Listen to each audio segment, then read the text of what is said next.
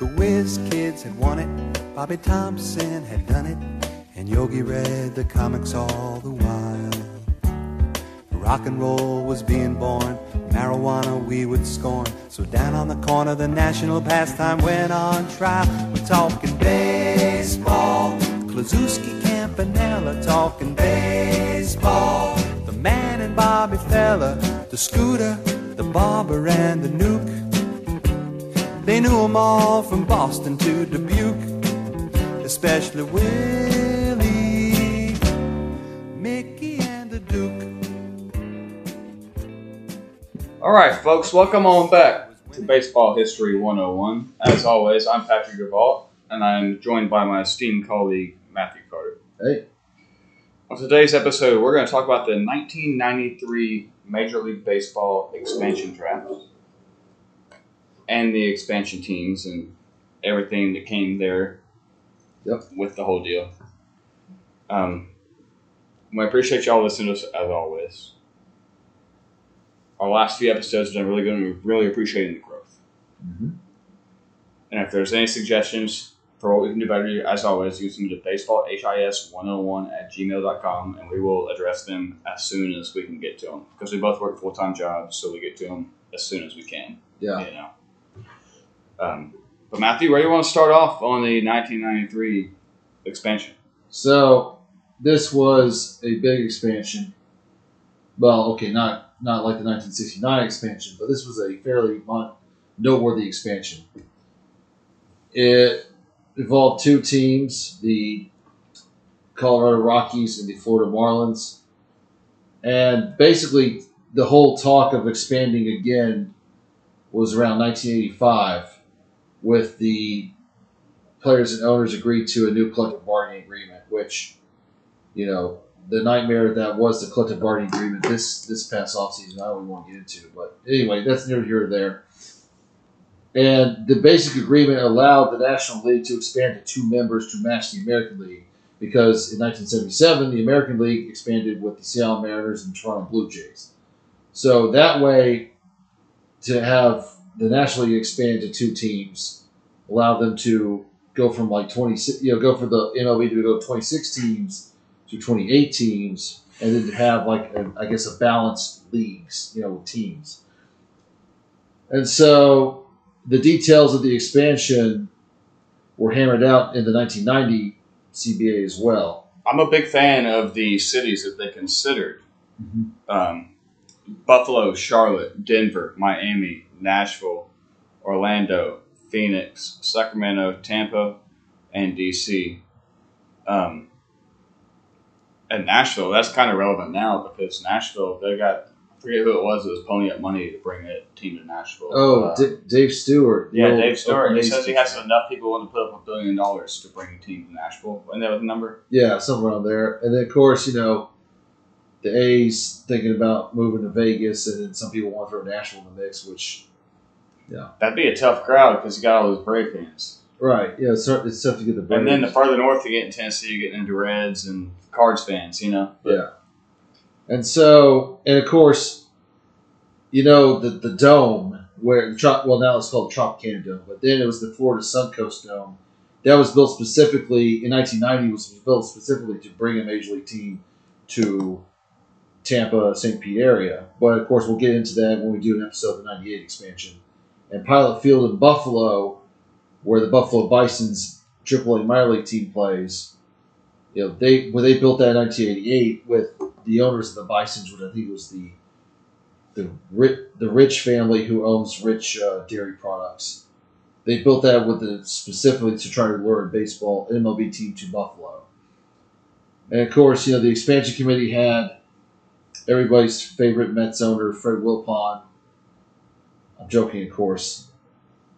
Houston Astros owner John McMullen and Pirates chairman Doug Danford. And so they cut the list down to 6. They eliminated in December of 1990. They cut the list down to 6 cities. They got rid of Charlotte, Nashville, Phoenix, and Sacramento, and they got 3 sites in Florida remaining. Obviously, Tampa, St. Pete, Orlando, and Miami. But it became apparent that only one would win out while the other spot would go to a non-Florida team. So I get, so they're like, okay, so even though we got 3 Florida finalists, we only got to pick one. We're not going to put 2 teams in Florida, like National League teams in Florida. That's just ridiculous. And so, that was under consideration. And, both Denver and Miami were really pining to get the 2 expansion teams. And so in June of 91, the expansion committee accepted the bids of the Miami and Denver groups to debut in 1993. And the expansion was approved unanimously by all teams in July 91. So both Denver and Miami beat out everybody else, with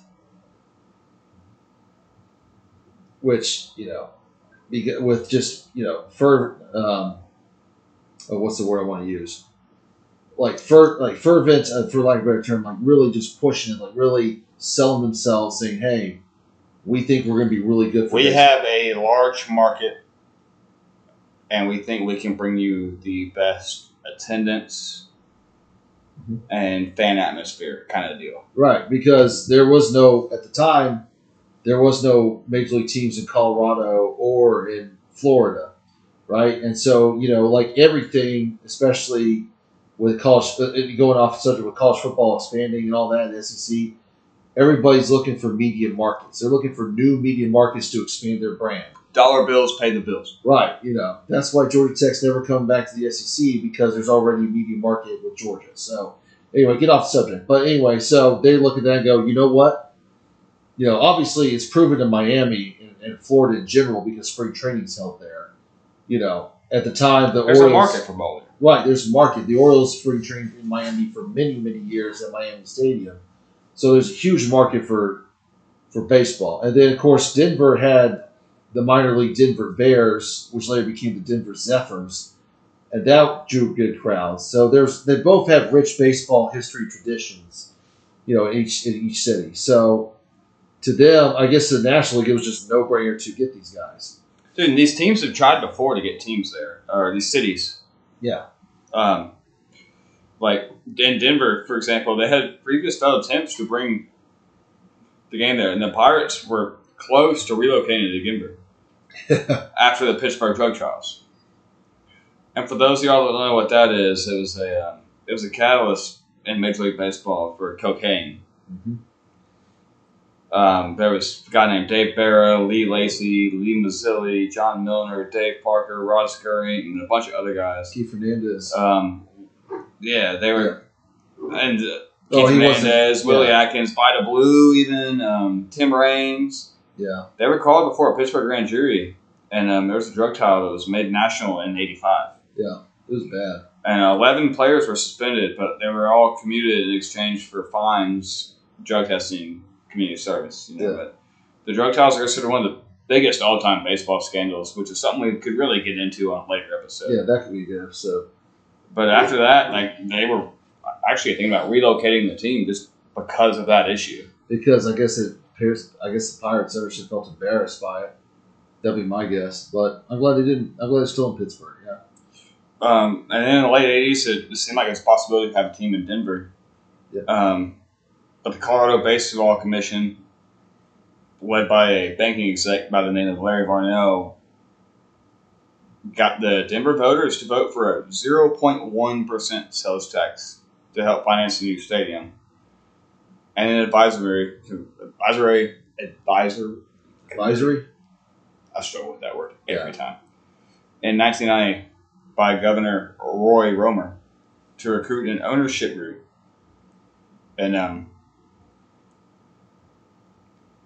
Ohio beverage distributor, John Antonucci, and Michael Imanis, and the head of the Farmore drugstore chain. Local and regional companies such as Erie Lake, Hensel Phelps Construction, KOA Radio, Rocky Mountain News, they just banded together. And then Eugene Orza, Associate General Counsel of the Major League Baseball PA, they thought they would get a franchise. So it took a team effort to draw a team there. Yeah, and then and years of effort. Right. Now, and for Florida, basically U.S. Senator Connie Mack III, which was the grandson of Connie Mack. And he was That also, name keeps coming up, doesn't it? keeps coming up. Didn't plan on it. Didn't plan on mentioning Connie Mack today. He basically pushed Commissioner Fay Vincent to expand in Florida. So I guess because he was powerful, because he was a U.S. Senator as well as a member of the Senate Task Force on Major League Baseball, he's like, hey, you should really consider expanding to Florida. And so they did. You know? And let's see. So we get to the team names. The Denver ownership group chose to call their franchise the Colorado Rockies, which was the same name that was used by the NHL franchise in Denver, which played from 1976 to 1982.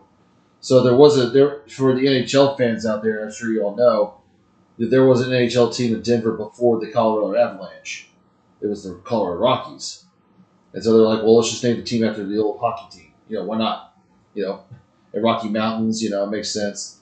The Miami group chose to call the team the Florida Marlins to broaden their fan base to the entire state, while reviving the nickname of a defunct minor league team, which, you know, the Miami Marlins played in Miami for many years, both in AAA as well as Single A. And like Satchel Paige played for the Miami Marlins in the 50s, trying to get back to Major League Baseball, among other things. So, you know, it made perfect sense. Like, okay, Marlins, and there's, you know, you can fish marlins off the coast of Florida, you know. And so they set the expansion draft for both franchises in November of 1992. All right? And so you fast forward to 92. And just like, you know, all the other drafts, like the 69, we talked about the 1969 expansion draft. They do the expansion draft for 92. And so let's talk, you know, so in contrast, so I guess a little bit different than the other drafts. In contrast to previous expansion drafts, players from both the American and National League were available to the expansion clubs. So, you know, I guess before that, you know, if you were in the American League, like if you were expansion American League team, you would only get American players, like other American League players. And if you were in National League, you would only get National League players. But since it was just two National League teams, they were just like, okay, anybody from the American or National League, they're available. You know, if you want to draft these guys, go for it. Each existing club could protect 15 players on their 40-man roster from being drafted, and only one player could be drafted from each team in each round. At the end of each round, National League teams could protect an additional 3 players, and AL teams could protect an additional 4. Protect an additional 4. To further protect the AL teams, a maximum of 8 AL teams could have 3 players chosen. Okay, and all unprotected MLB and minor league players were eligible except those chosen in the amateur drafts 91-92. So like any hot prospects from 91-92, they were ineligible for the expansion draft, right? Which is probably a good thing, you know, because he spent a lot of money on those high draft picks, you know, in 91-92. You don't right. And players who were 18 or younger when signed in 1990. So like Chipper Jones, you know, he was not eligible for that because he was 18 in 1990. And he got drafted in 90. So they're like, no, you're not going to be a Marlin or a Rocky. You're going to still be a Brave. I'm not sure how many hockey fans we have to listen to this, but I bet they wish this last expansion draft with the Knights, they had done it the way baseball did this one. Because the Knights got really good as we've. They went to the Stanley Cup in their first year. Who does that? Oh, man. I'm a baseball and a hockey fan, and a college football fan. Everybody else can get out of here. You know? And also, players who were free agents after the 92 season were not eligible for the draft. The Rockies and Marlins, however, were not restricted in offering contracts to free agents. So they couldn't draft free agents after the 92 season, but they could offer them contracts. So I'm like, well, that's fair. You know. But let's say, name me a name from that time period. Shit. Well, I got you one. The Rockies signed their first free agent, Andres Galarraga. That's the name I was looking for right there. To a 1-year contract. I love him as a Brave. Yeah. So they signed him to a 1-year contract the day before the expansion draft. So they just went off the bat. They're like, all right, we're going to one up the Marlins and we're going to get Andres Galarraga, who was with the Expos at the time, I believe. He started with the Expos, and now, that was one of the biggest names they got. So I'm going to share a little personal experience on this one. Okay. Andres Galarraga. My first professional baseball I got into, it was the Boston Red Sox versus the Atlanta Braves. Mm-hmm. I loved Nomar Garciaparra growing up. Mm-hmm. Great shortstop. I wore his batting gloves when he had the Louisville contract.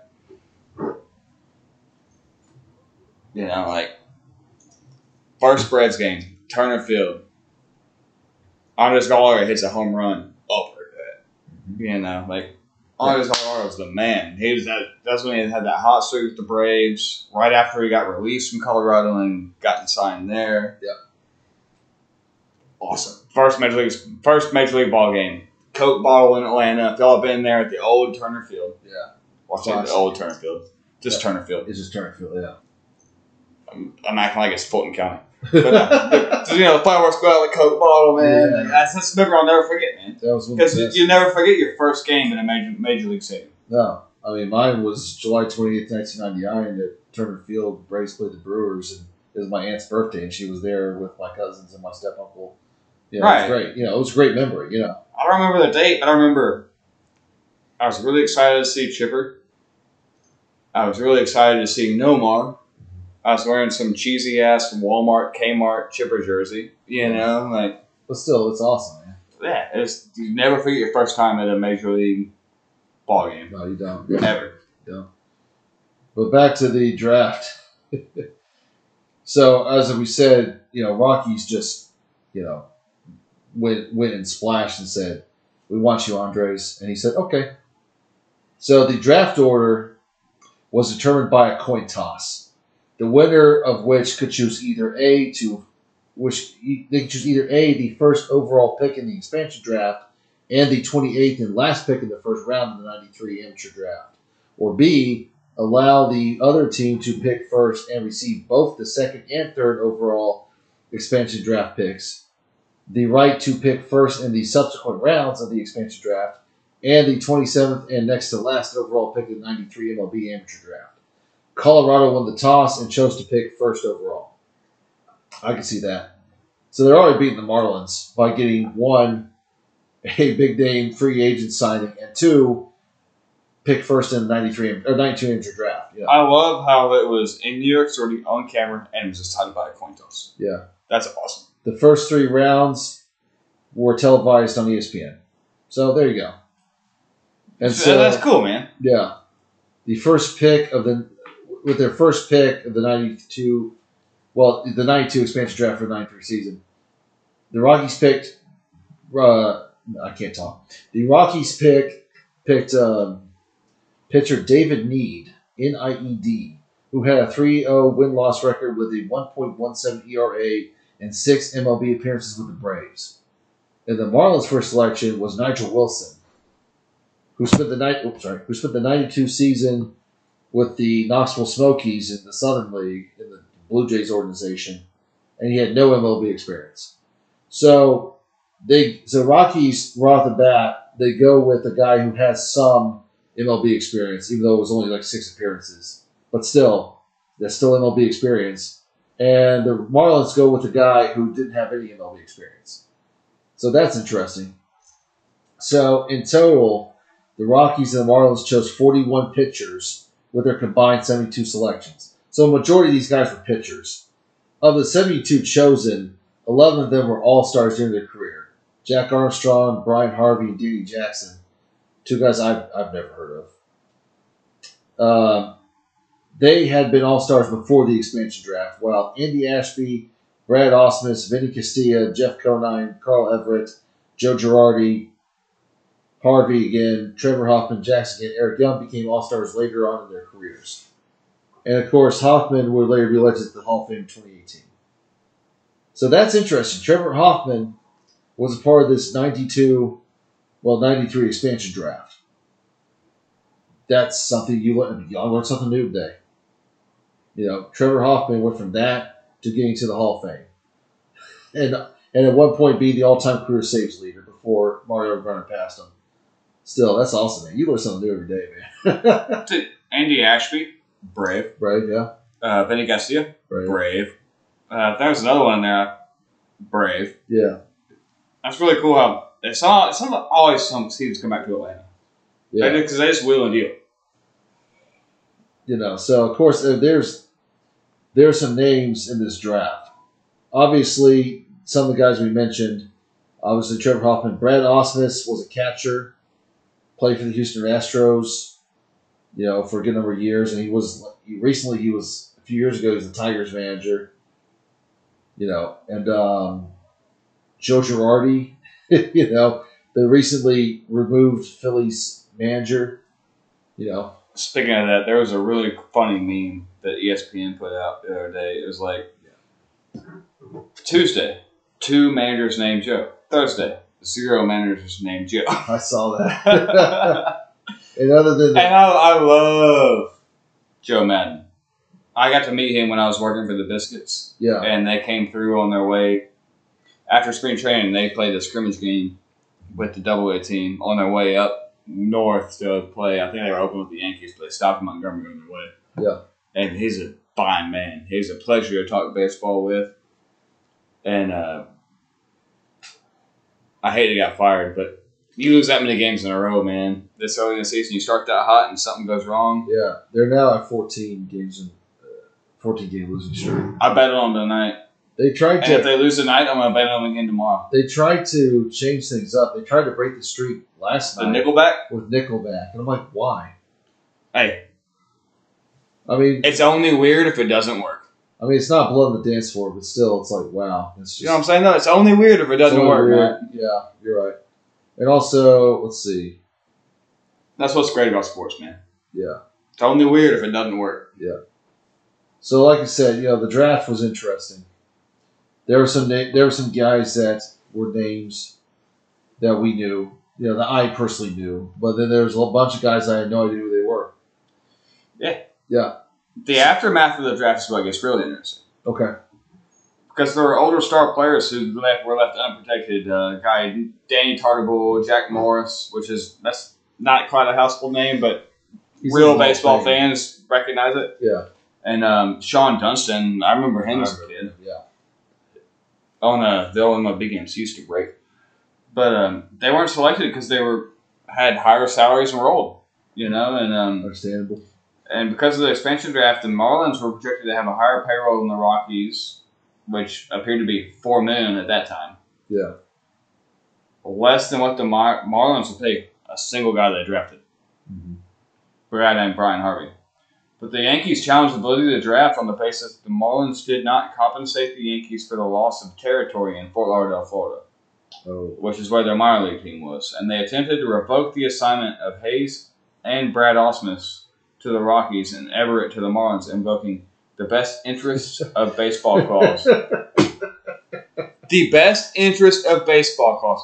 Does baseball even care about the best interest of baseball? No. Bowie Kuhn didn't care. Even though he They used care it about all the time. best interest of making effing money. Yeah, Rob Manfred doesn't care about the best interest of baseball. Oh, well, he's made that very apparent. Yeah. So anyway, But that's different. That's different. We've already talked about it now. And but Bud Selig and the Major League Executive Council affirmed the draft results. Yeah. But then in the 93 baseball season, the Marlins and Rockies both finished last in their divisions, Is anybody which is surprised? expected. As an expansion team, Right. your first year, you Well- should be like that. Well, they didn't finish last. They both finished 6 out of 17. Oh, that was before they split it. Yeah, You're right. They're You're right. both next to last, but still, That's before they split it into 3 divisions. right. This was their last year of the 2 divisions. Right. And the Rockies were the first team to reach the playoffs out of the 2. In '95. I would really like to. We might have to follow back up on this with an episode here 6 months from now about how they filled out their minor league program. Yeah, I mean, Because because filling a major league roster and filling out a minor league roster are 2 different things. Because you got 6 tiers of minor league yeah, or 5 tiers. right Then you got before, rookie, single A, yeah, high single A, double A. You got 5 tiers before that. You know, yeah. Let me just so that'd be a second episode we need to do actual research on for that one. right. But the Rockies were the first team to reach the playoffs using the roster they developed through the expansion draft, and they won the wild card in '95. And it was a record for the shortest amount of time for an expansion team to make the playoffs in any sport. It was shocking. They lost to the Braves in the LDS. Yeah, the Diamondbacks blew that in a different expansion that we might get to later. Yeah. And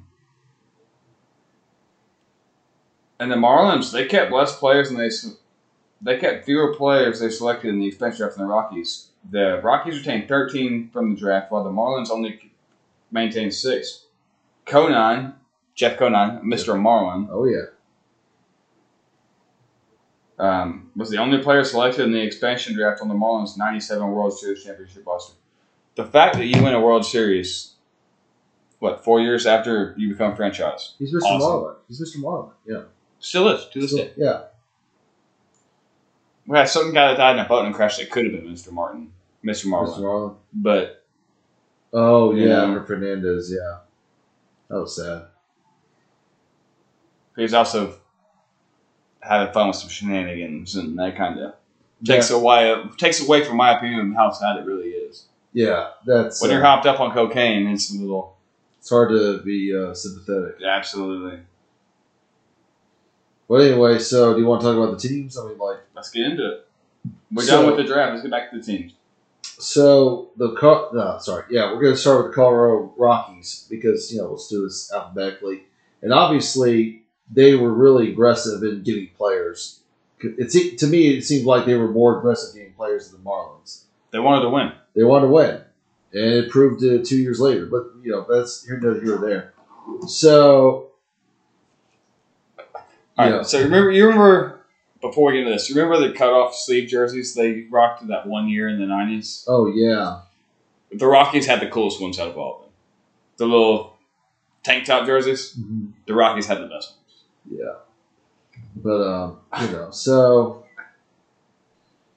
the 93 Rockies. So not only did they draft a bunch of guys and signed Andres Galarraga. I think the day of the draft, they traded with the Brewers, I guess their draft picks, for Dante Bichette, who is the dad of Bo Bichette of the Toronto Blue Jays. So, and Dante Bichette, that trade worked out wonders for them because Dante Bichette made a name for himself with the Rockies, along with Andres Galarraga and all those guys in '93. So that worked out wonders for. That was a trade that worked out wonders. And, of course, when we talked about the 69 expansion teams, the year before they started, they were able to have a couple of farm teams. Same thing with the Rockies. In 92, they had a short season single-A team in Bend, Oregon called the Bend Rockies in the Northwest League. And they had a rookie league team in Arizona, the Arizona Rockies / Cubs, which I guess in the Arizona League, which I guess they shared it with the Cubs, which that's the affiliation was shared with the Cubs, so that's interesting. You don't see a lot of that. And their first manager was Don Baylor, who was a good major league player in his own right, with the Orioles and Angels and some other teams. He's a guy that's probably a borderline Hall of Famer. Yeah, I would say so. I mean, he was pretty good at both managing and, as well as playing. But I think he's a guy that's probably borderline. Yeah, I mean, there would be some consideration for sure. Maybe Veterans Committee one day will. Yeah. So. And they played their games at Mile High Stadium, which was, I guess the original Mile High Stadium, which was where the Denver Broncos of the NFL played. So John Elway, big name for them. And not only that, that's also where the minor league Denver Bears / Denver Zephyrs played. So it was used as a baseball. They used it as a baseball stadium before the Rockies came. So. Colorado, whoever ran the Mile High Stadium knew what they were doing in making a field, but it was still huge. It was a big stadium for baseball. You think part of that was because the atmosphere and the ball flies farther and it used to be bigger? That was probably the same. I would agree with that. Because I remember the home run derby in Colorado, and they were just launching them. Yeah. What was that? 99, 98. 98 was for the home run derby and All-Star game that year. Yeah. Yeah, because 99 was in Fenway. Yeah, 99 was in Fenway. The year before that was Colorado. Yes, 98 was in Colorado. Yeah. Okay. Because we mentioned that in the McGuire Sosa episode, and so Mile High Stadium had a big capacity. I wish I could remember what it was, but because of the big capacity as well as being a new expansion team. And,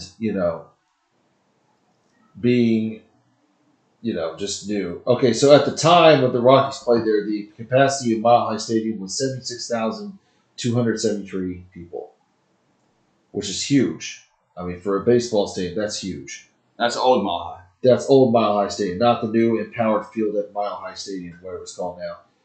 So this helped them big time in the attendance. They finished first in the league in attendance with 4,483,350 fans. This proved that Denver and Colorado was ready for Major League Baseball. Now, and of course, the team wasn't like all Spanish teams. They weren't very good. They finished 67-95 on the year, 6th in the National League West. But again, people weren't expecting that. People were expecting that. But they had some named players. Obviously, Galarraga did well. Dude hit. This is something you don't see very often.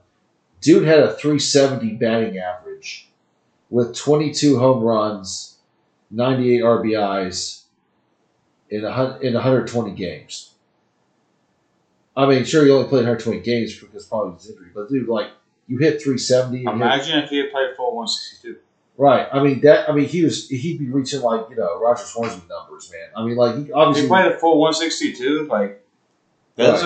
That's a Hall of Fame season if you play 162. That puts you on the mark. That makes you a lot of damn money. Yeah, and he had a great year. 403 on base percentage, 602 slugging. Of course, playing in Denver helps. But he had a great year. I'm like, dude, 370, 370, 370. Yeah, because and Galarraga, and then of course Joe Girardi, the late, I shouldn't say late, he's not dead, but the former Yankees, former Phillies manager, currently on the pink slip on the unemployment line. He was a catcher for that '93 team. He had 90 hits. He hit 290, 3 home runs, and of course Vinny Castilla, who early on tried to race Mark McGwire in that 98 home run race before he fell apart. He fizzled out. We talked about that in a previous episode. Yeah. He fizzled out, man. Yeah, he fizzled out. He only played 105 games, 86 hits, 337 bats, 9 home runs, 30 RBIs, 255. Still aren't bad numbers for that amount of game. Yeah, especially in that time period. And Dante Bichette in 141 games, 167 hits, 43 doubles, 21 home runs, 89 RBIs, hit 310. So you're getting some good players that are going to lead up to the 95 season where they make the playoffs. And Don Baylor was the manager then too. So, Baylor's still with the team. And here's the part that some people may or may not remember. Legendary Braves outfielder and borderline Hall of Famer. Some people believe he should be in the Hall of Fame. Dale Murphy. 93 was his last season. He was with the Rockies. He played 26 games. I'm sorry. Yeah, he played 26 games. Did they sign him as a free agent? I think he was with the Phillies and they traded him during the season. Let me go back. Yeah, so no, I take that back. I guess he signed as a free agent later on. But he only played 26 games, and by then he was done. But still, some people don't remember, wait a minute. Dale Murphy was a Rocky? I didn't know that. He's known as an Atlanta Brave. Right. Even when he was with the Phillies, people were like, wait a minute. Dale Murphy was a Philly? But, he had 6 hits and 42 at-bats and hit 143 in 26 games. So he was near the end of the line for his career. So one thing I forgot to mention, going back to Galarraga, his 370 average led the National League. He was the batting champ that year. Isn't that something? You don't when you think of obviously you're going to get good players, but when you think of expansion teams, you don't think of any of them leading the league in anything that first year, But man, right.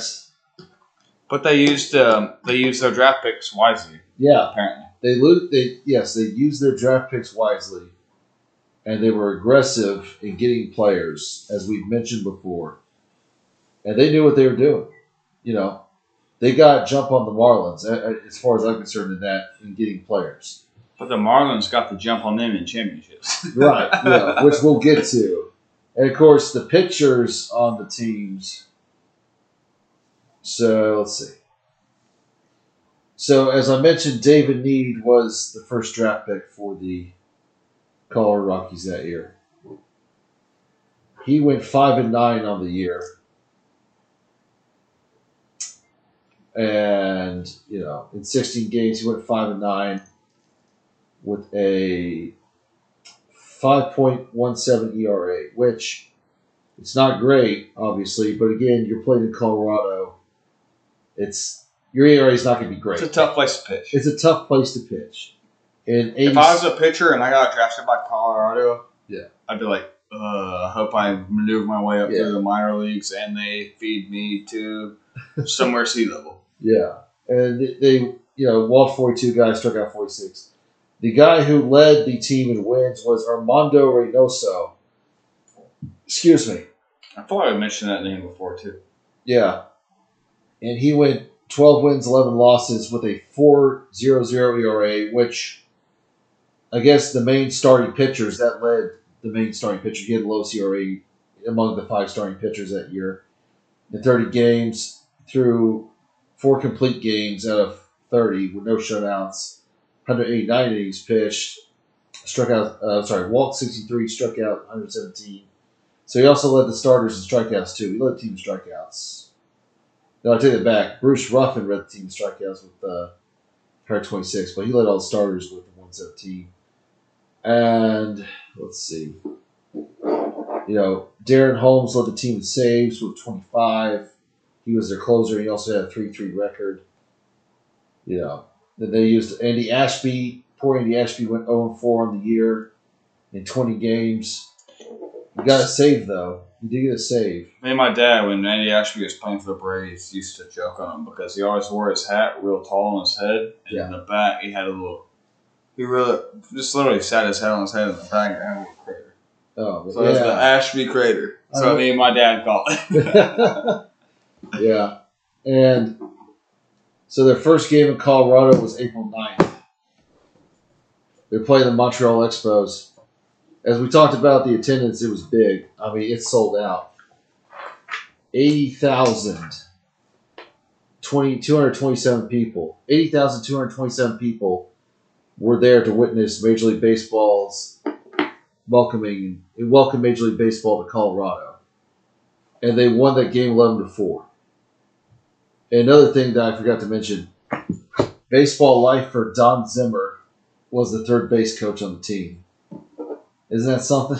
Don Zimmer was everywhere, man. He, among other people, is the definition of a baseball lifer. That man, he did it all, man. He played in the major leagues, he managed, he coached. He did it all. He did it all. He stayed in there. First base coach, third base coach, bench coach, manager, right, player. He stayed there. Hitting coach. He kept being in baseball. Probably started off cleaning cleats. Yeah, he stayed in baseball well into his 80s, and God bless him. I miss him, but man, just one of those things. You're like, man, Don Zimmer got tossed by A-Rod. Got tossed by A-Rod. No, Pedro. Pedro, that's it. Pedro Martinez. Yeah. So the guy's been everywhere, And of course, the Rockies, after that 93 season, they had that success in 95. And then in 2007, they make it to the World Series. And then they lost in 4 straight to the Red Sox. And they have not been back to the World Series since. They made other playoff appearances. They've had great stars like Nolan Arenado, who is now with Patrick St. Louis Cardinals. And I'm sure Patrick is happy about that. How'd you feel when Arenado got traded to the Cardinals? I wasn't butthurt about it. Wait, what? I wasn't butthurt about it. No. And of course, Mr. Rocky Todd Helton later came on and became, star with the team. Hopefully, he gets in the Hall of Fame soon. If he does, he'll definitely wear a Rockies hat because it's the only team to play for. I'll never forget Larry Walker. Larry Walker, yes. I was with my parents on a vacation in St. Louis. Mm-hmm. Because that's where I became a Cardinals fan, is this vacation. Yeah. We went up there, we went and did the Arch, did all the zoo and all the St. Louis things you do. And it was Larry Walker's first day in the middle of the game, they announced, we just signed Larry Walker from the Colorado Rockies in a trade for yada, yada, yada, yada, yada. Yeah. And the guy comes out center field, like, he's not going to be playing center field next inning. We're bringing him in. And the next night, Larry Walker made his debut because he had us on a plane flight. Yeah, of course. But, like, that's one of those things, man. Like, game in St. Louis. So Taguchi was playing center field, made a couple errors. The hometown fans, all in red, are booing him. Of course. And my parents, man, I wanted to sit in Big Mac Land, because I was a kid, and I loved Mark McGwire. I'm like, well, we can just sit by the dugout, and I'm like, Big Mac Land, you know? I'd rather sit by the dugout, but yeah. Big Mac Land. Big Mac Land, yeah. I still have a McDonald's sponsored hard hat at my parents' house. It blocks my stuff, man. Like, yeah, Big Mac Land. Mark McGwire, let's go. You know? Let's go, yeah. And but Larry Walker, another Rocky. Yeah. He'd throw you out at first from right field, left field, doesn't matter where he's at. He's going to throw you out at first if you're jogging. Yeah, he was one of the best, man. And he was great. I believe 95 was his first year there. So, he had that addition along with Galarraga and Bichette and all those guys, Vinny Castilla. The Blake Street Bombers is what they called them. But, and of course, in 95, they moved into Coors Field, which I've never been, but, man, I really want to go. So my dad got to go. I got a Rockies hat in the closet right here. My dad went, he was out there on a business trip. Yeah. And he's like, dude, sweet stadium. Even though it's an older stadium, it's a sweet stadium. This is 10 years ago, and they're still playing the same joint. Yeah. My favorite thing about the stadium is that at the mile-high mark, they have a row of purple seats. The rest of them are black. Yeah. That's really cool. Whoever designed that stadium, chef's kiss. Did a great job. Absolutely. A classic. Well, that's all I got to say about the Rockies. Do you have anything to add? Nothing. So let's move on to the Miami Marlins. I'm sorry. Florida Marlins. We're going back 90. If we're going to be historically accurate, the Florida Marlins. My apologies, guys. Okay. Before we get into it. Yeah. Do you know Satchel Paige played for the Miami Marlins? Yes, the minor league Miami Marlins. Yeah, AAA. He is there from 56 to 58. That's a cool thing I learned today when doing my research. Yep. And they played a game. So the minor league Miami Marlins played at a stadium called Miami Stadium, which was where the Orioles spring trained for many years. And when Satchel Paige, at least one of the games Satchel Paige played in 1956, the interest was so big they moved the game from Miami Stadium to the Orange Bowl. The Orange Bowl, a football stadium, because the demand for tickets was so high. And of course, it set a record for so many people who watch a baseball game, like a minor league game. But it's Satchel Paige. When somebody tells you that Satchel Paige is going to play and pitch, you come. Even if it was the ghost of, even if Satchel Paige came through the cornfield in the Field of Dreams, if somebody said something about it, you find a way to go to Iowa to see him. If Satchel's there, you'll be there. Yeah, if Satchel's there, you go see him pitch. There is no, I got homework, or I got to work. No, you find a way to go see him. No, I feel like all the local schools like, hey, we'll excuse you today. Right. Yeah. Look, Satchel Paige is coming back from the grave to pitch. I will go see him pitch. Because I'm sure he can still strike people out even though he's a ghost. I'd love if that video game, the show, would bring people like that into it. Yeah. And not make it so hard for you to unlock people like that. Like, just, you can play with the super team of all of these Hall of Famers. That'd be awesome. So, the Miami Marlins. Sorry. Florida Marlins, sir. The Florida Marlins. The black and the teal. The black and the teal, the classic Florida Marlins. First little league I ever played on, Florida Marlins. Nice. Or, I guess it was Patriot Park Marlins or whatever you want to call it. But yeah. So, the owner of the Marlins was Wayne Huizenga, who owned Waste Management Recycling. And not only that, he was also the CEO of Blockbuster Video. I pay him money every Monday when they come pick up my bin. Yeah. Don't you just love, man, who has great memories of Blockbuster Video?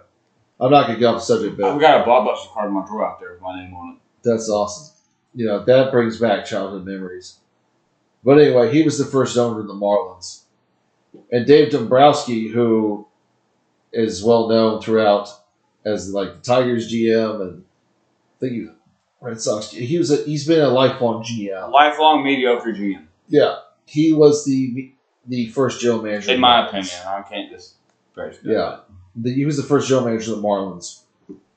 The first manager of the Marlins was Renee Latchman, who previously managed the Seattle Mariners and the Milwaukee Brewers. And he was also a major league player. He played for the Kansas City A's and the Oakland A's from 65 to 68. So, and he won in 1989. I guess he was a coach for the Oakland A's. He won a World Series ring with them in '89. So that's cool. So the guy has, he's got some managerial experience. He's got playing experience. He was a former major leaguer, So 1993. So they play. Their stadium was, at the time, it was called Joe Robbie Stadium. That stadium has gone through so many names now. I think it's called Hard Rock Stadium now. I remember it as Pro Player Stadium, and I still call it Pro Player Stadium. Miami. The Dolphins. Yeah, and then it was Landshark Stadium because of Buffett. Yeah, Sun Life Stadium. I got a Landshark Stadium. Damn. Piece of metal. Yeah. Ten-tacker, it's whoever has the most money will name it after you. Yeah. And so, and so they play at another football stadium. Just like Mile High, Marlins play at a football stadium, which, they can make it work. And, of course, their record was 64 wins, 98 losses. So it was worse than the Rockies' record, but it still got them in 6th place in the NL East. The Mets were in last place that year, so, so they play, let's see. Here's a fun fact. Because it was so hot in Miami, as it all usually is, the Marlins played in only 35 home day games, which is the fewest in the majors. So they had to play night games because of the temperature, right? Right, because they don't want to play. It's so damn hot. They don't want to play, which I don't blame them. Okay, so their first game, the first Marlins game, was on April 5th, 1993, at home against the Los Angeles Dodgers. Right, 42,334 fans welcomed Major League Baseball to Florida. And the Marlins won the game 6-3. The winning pitcher was Charlie Hough, Hough, who was a veteran pitcher who also played for the Dodgers in the 70s. Because I remember him being in, I think, the 77 or 78 World Series. So, he won against his former team that day, and he was a veteran. He was in his 40s. He was pretty old, man. I mean, but it was good to have a veteran pitcher who knew what he was doing to be your starting pitcher for your first ever game. That was a good move by the Marlins. And so some notable players, Gary Sheffield, who was 24 at the time. King Bat Wiggle, Mr. Sherry Sheffield. Yeah, Gary Sheffield. He only played 72 games, but, he hit 292 with 10 home runs, 37 RBIs. But he was named the starting third baseman on the 93 All-Star game.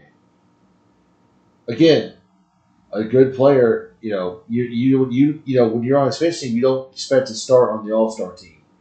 But Sheffield, they were like, okay, you're the best third baseman, or at least by the voters anyway.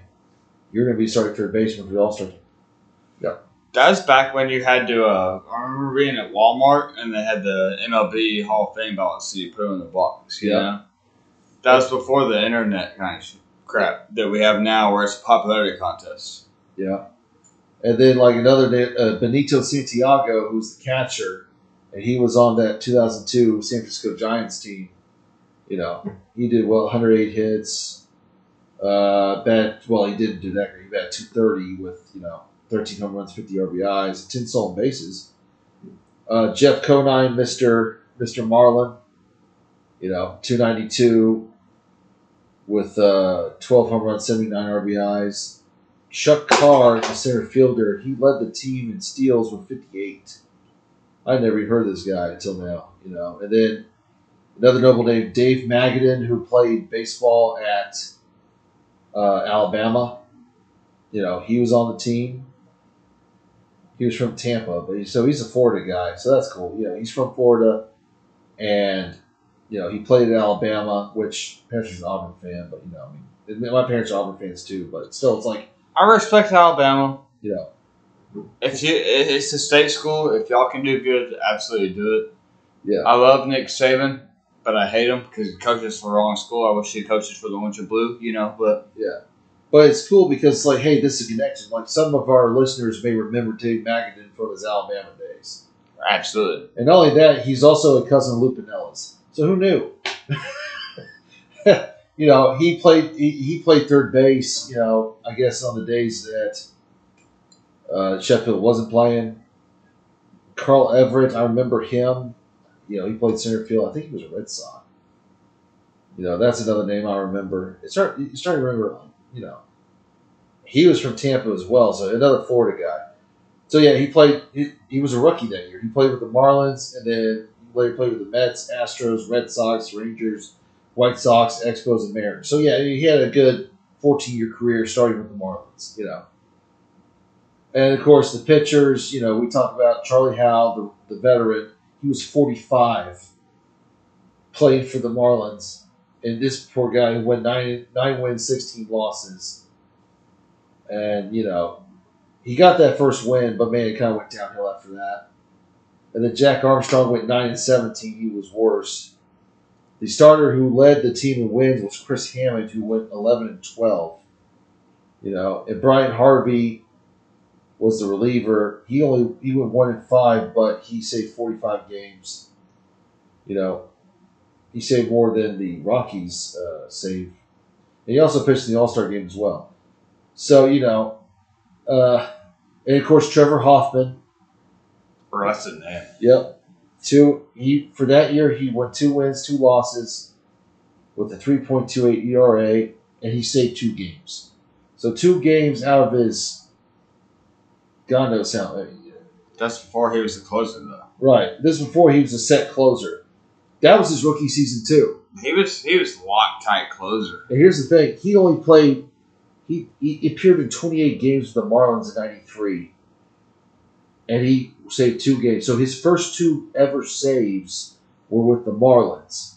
Before he went out west and was Mr. Lockdown. Right, and later that season, he got traded to the Padres, and that's where his career really took off. How many saves in a row did he get? It was an absurd number.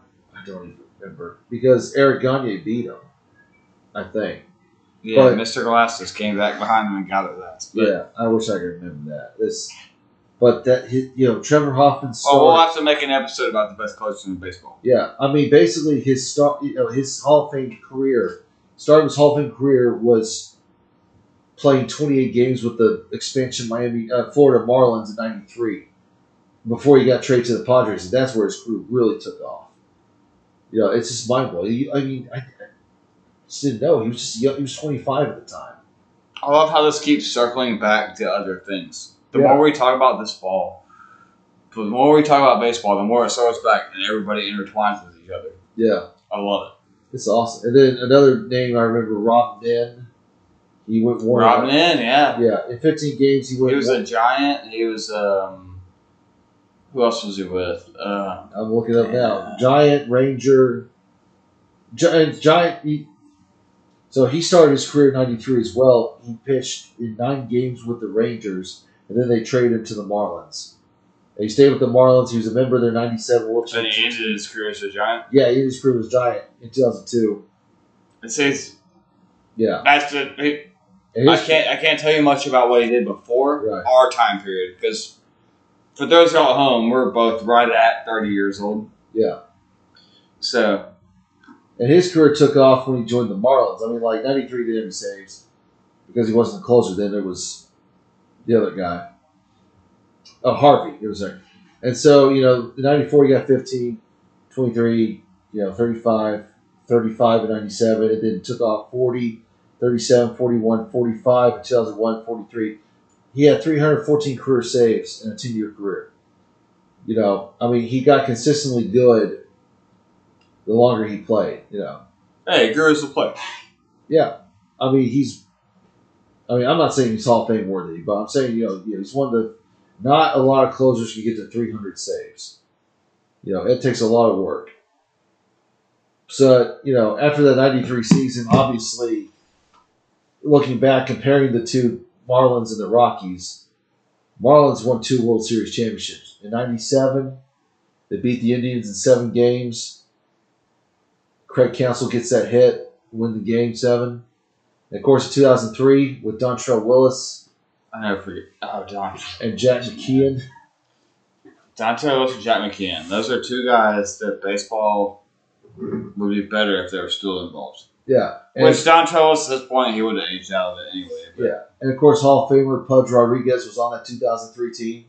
They beat the Yankees, and I believe it was in 7 games, or was it 6? It was in 6 games. But either way. The 90s and the early 2000s were so great, Matthew. They really were. We were just... These kids today aren't going to ever realize what we got to see. Back when we were just mildly annoyed at Bud Selig instead of being extremely mad at Rob Manfred. Oh, back when the commissioner didn't even matter. Right. I will never forget where I was at when, home run records happened, stolen bases records happened. Yeah, you just don't really see a lot of that these days. It's sad. Sad. But, and of course, I think Huizenga was the owner of the team in 97. Of course, right after both the teams, the year after both teams won the World Series, both teams, their players got sold off and traded off, and they collapsed so bad. It's like, Marlins, what are you doing? And then in 2012, they moved to a new stadium, Marlins Park, and they changed their name from the Florida Marlins to the Miami Marlins. And they changed the color. They got rid of the teal and black. I hate that. Yeah. And then they brought Derek Jeter in, and then he immediately fired everybody. And he got rid of the cool home run statue. I don't care what anybody says. That home run statue was unique. It was ugly, but it was unique. Right. And, I thought it was really cool. My biggest thing with Derek Jeter taking over that team is there was a scout that was dealing with cancer, and he fired him while he was in the hospital. I remember that. And that is my opinion of Derek Jeter changed 180% right there. 180 degree turn, on my opinion, of DJ. That was just not cool. Can't do that. You can't do that. If you're You gotta take care of that man. You bought the franchise. I understand it. You bought the club. I understand that you're inheriting things that are not your problem, but you need to take care of people who have been with your club. Yeah. My man's got cancer. You can't fire that man. No. You need to find a way to pay for his treatments. Because that's just bad. Because you're a Major League Ball club. That's a drop in the bucket to you. Right. That's bad PR. That is really bad PR. Firing somebody who's going through cancer. That is really 1,000%.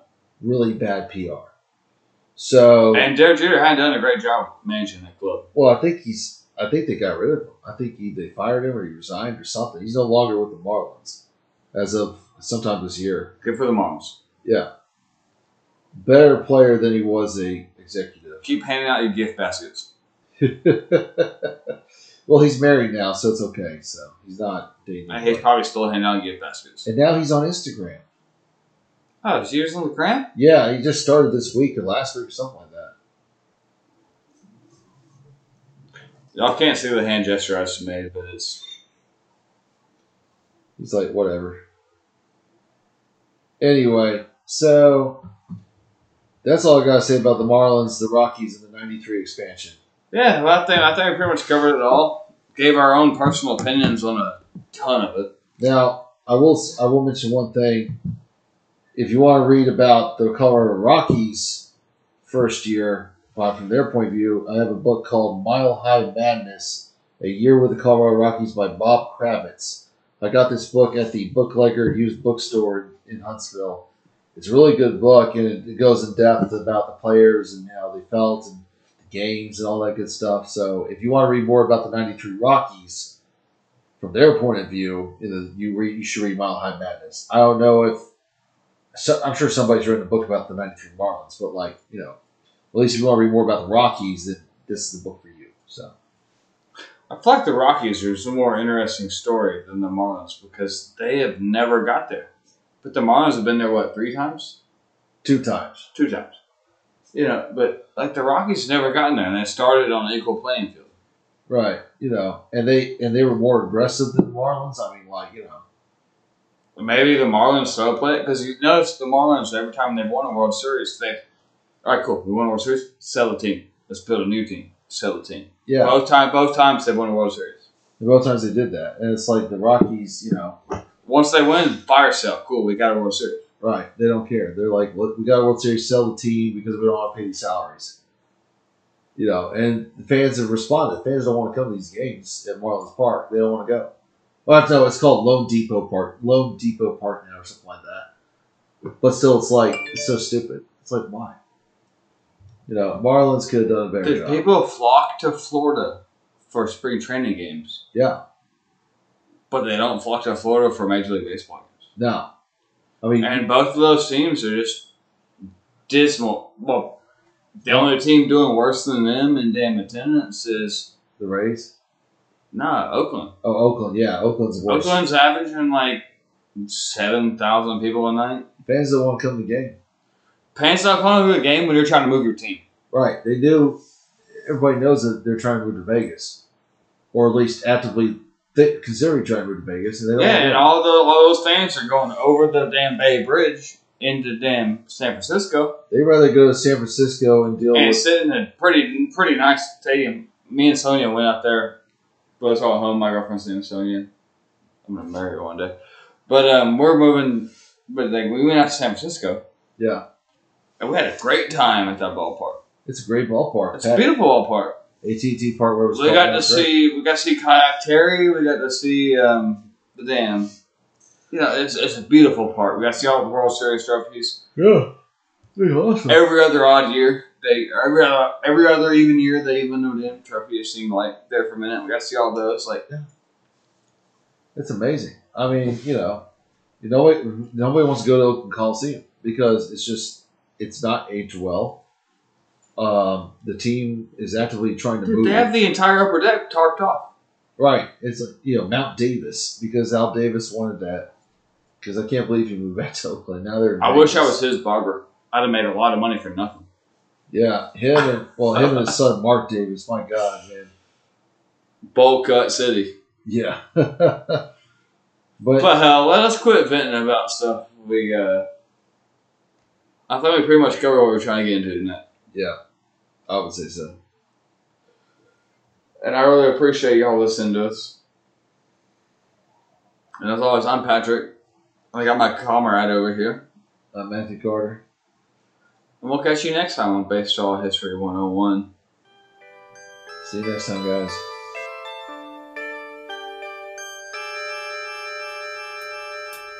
The Whiz Kids had won it, Bobby Thompson had done it, and Yogi read the comics all the while.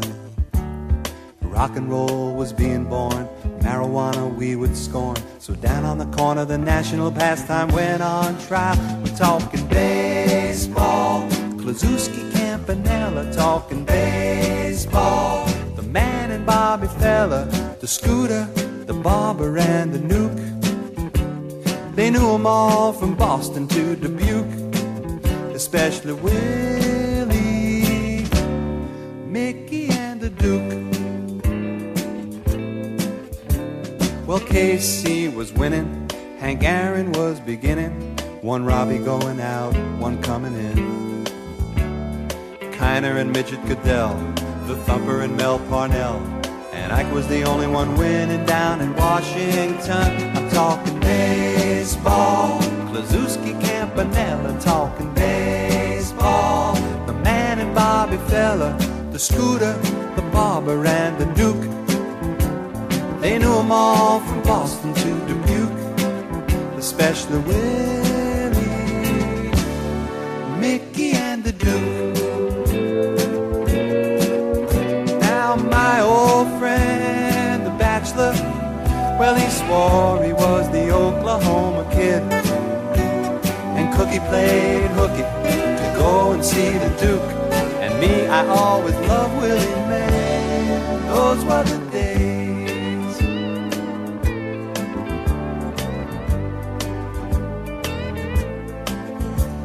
Well, now it's the 80s, and Brett is the greatest, and Bobby Bonds can play for everyone. Rose is at the vet, Rusty again is a Met, and the great Alexander is pitching again in Washington. I'm talking baseball, like Reggie Quisenberry, talking baseball. Carew and Gaylord Perry, Seaver, Garvey, Schmidt, and Vida Blue.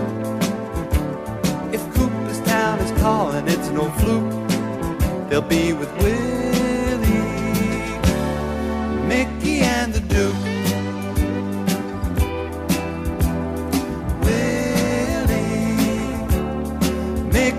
The Duke. Say hey, say hey, say hey. It was Willie, Mickey, and the Duke. Say hey, say hey, say hey. I'm talking Willie.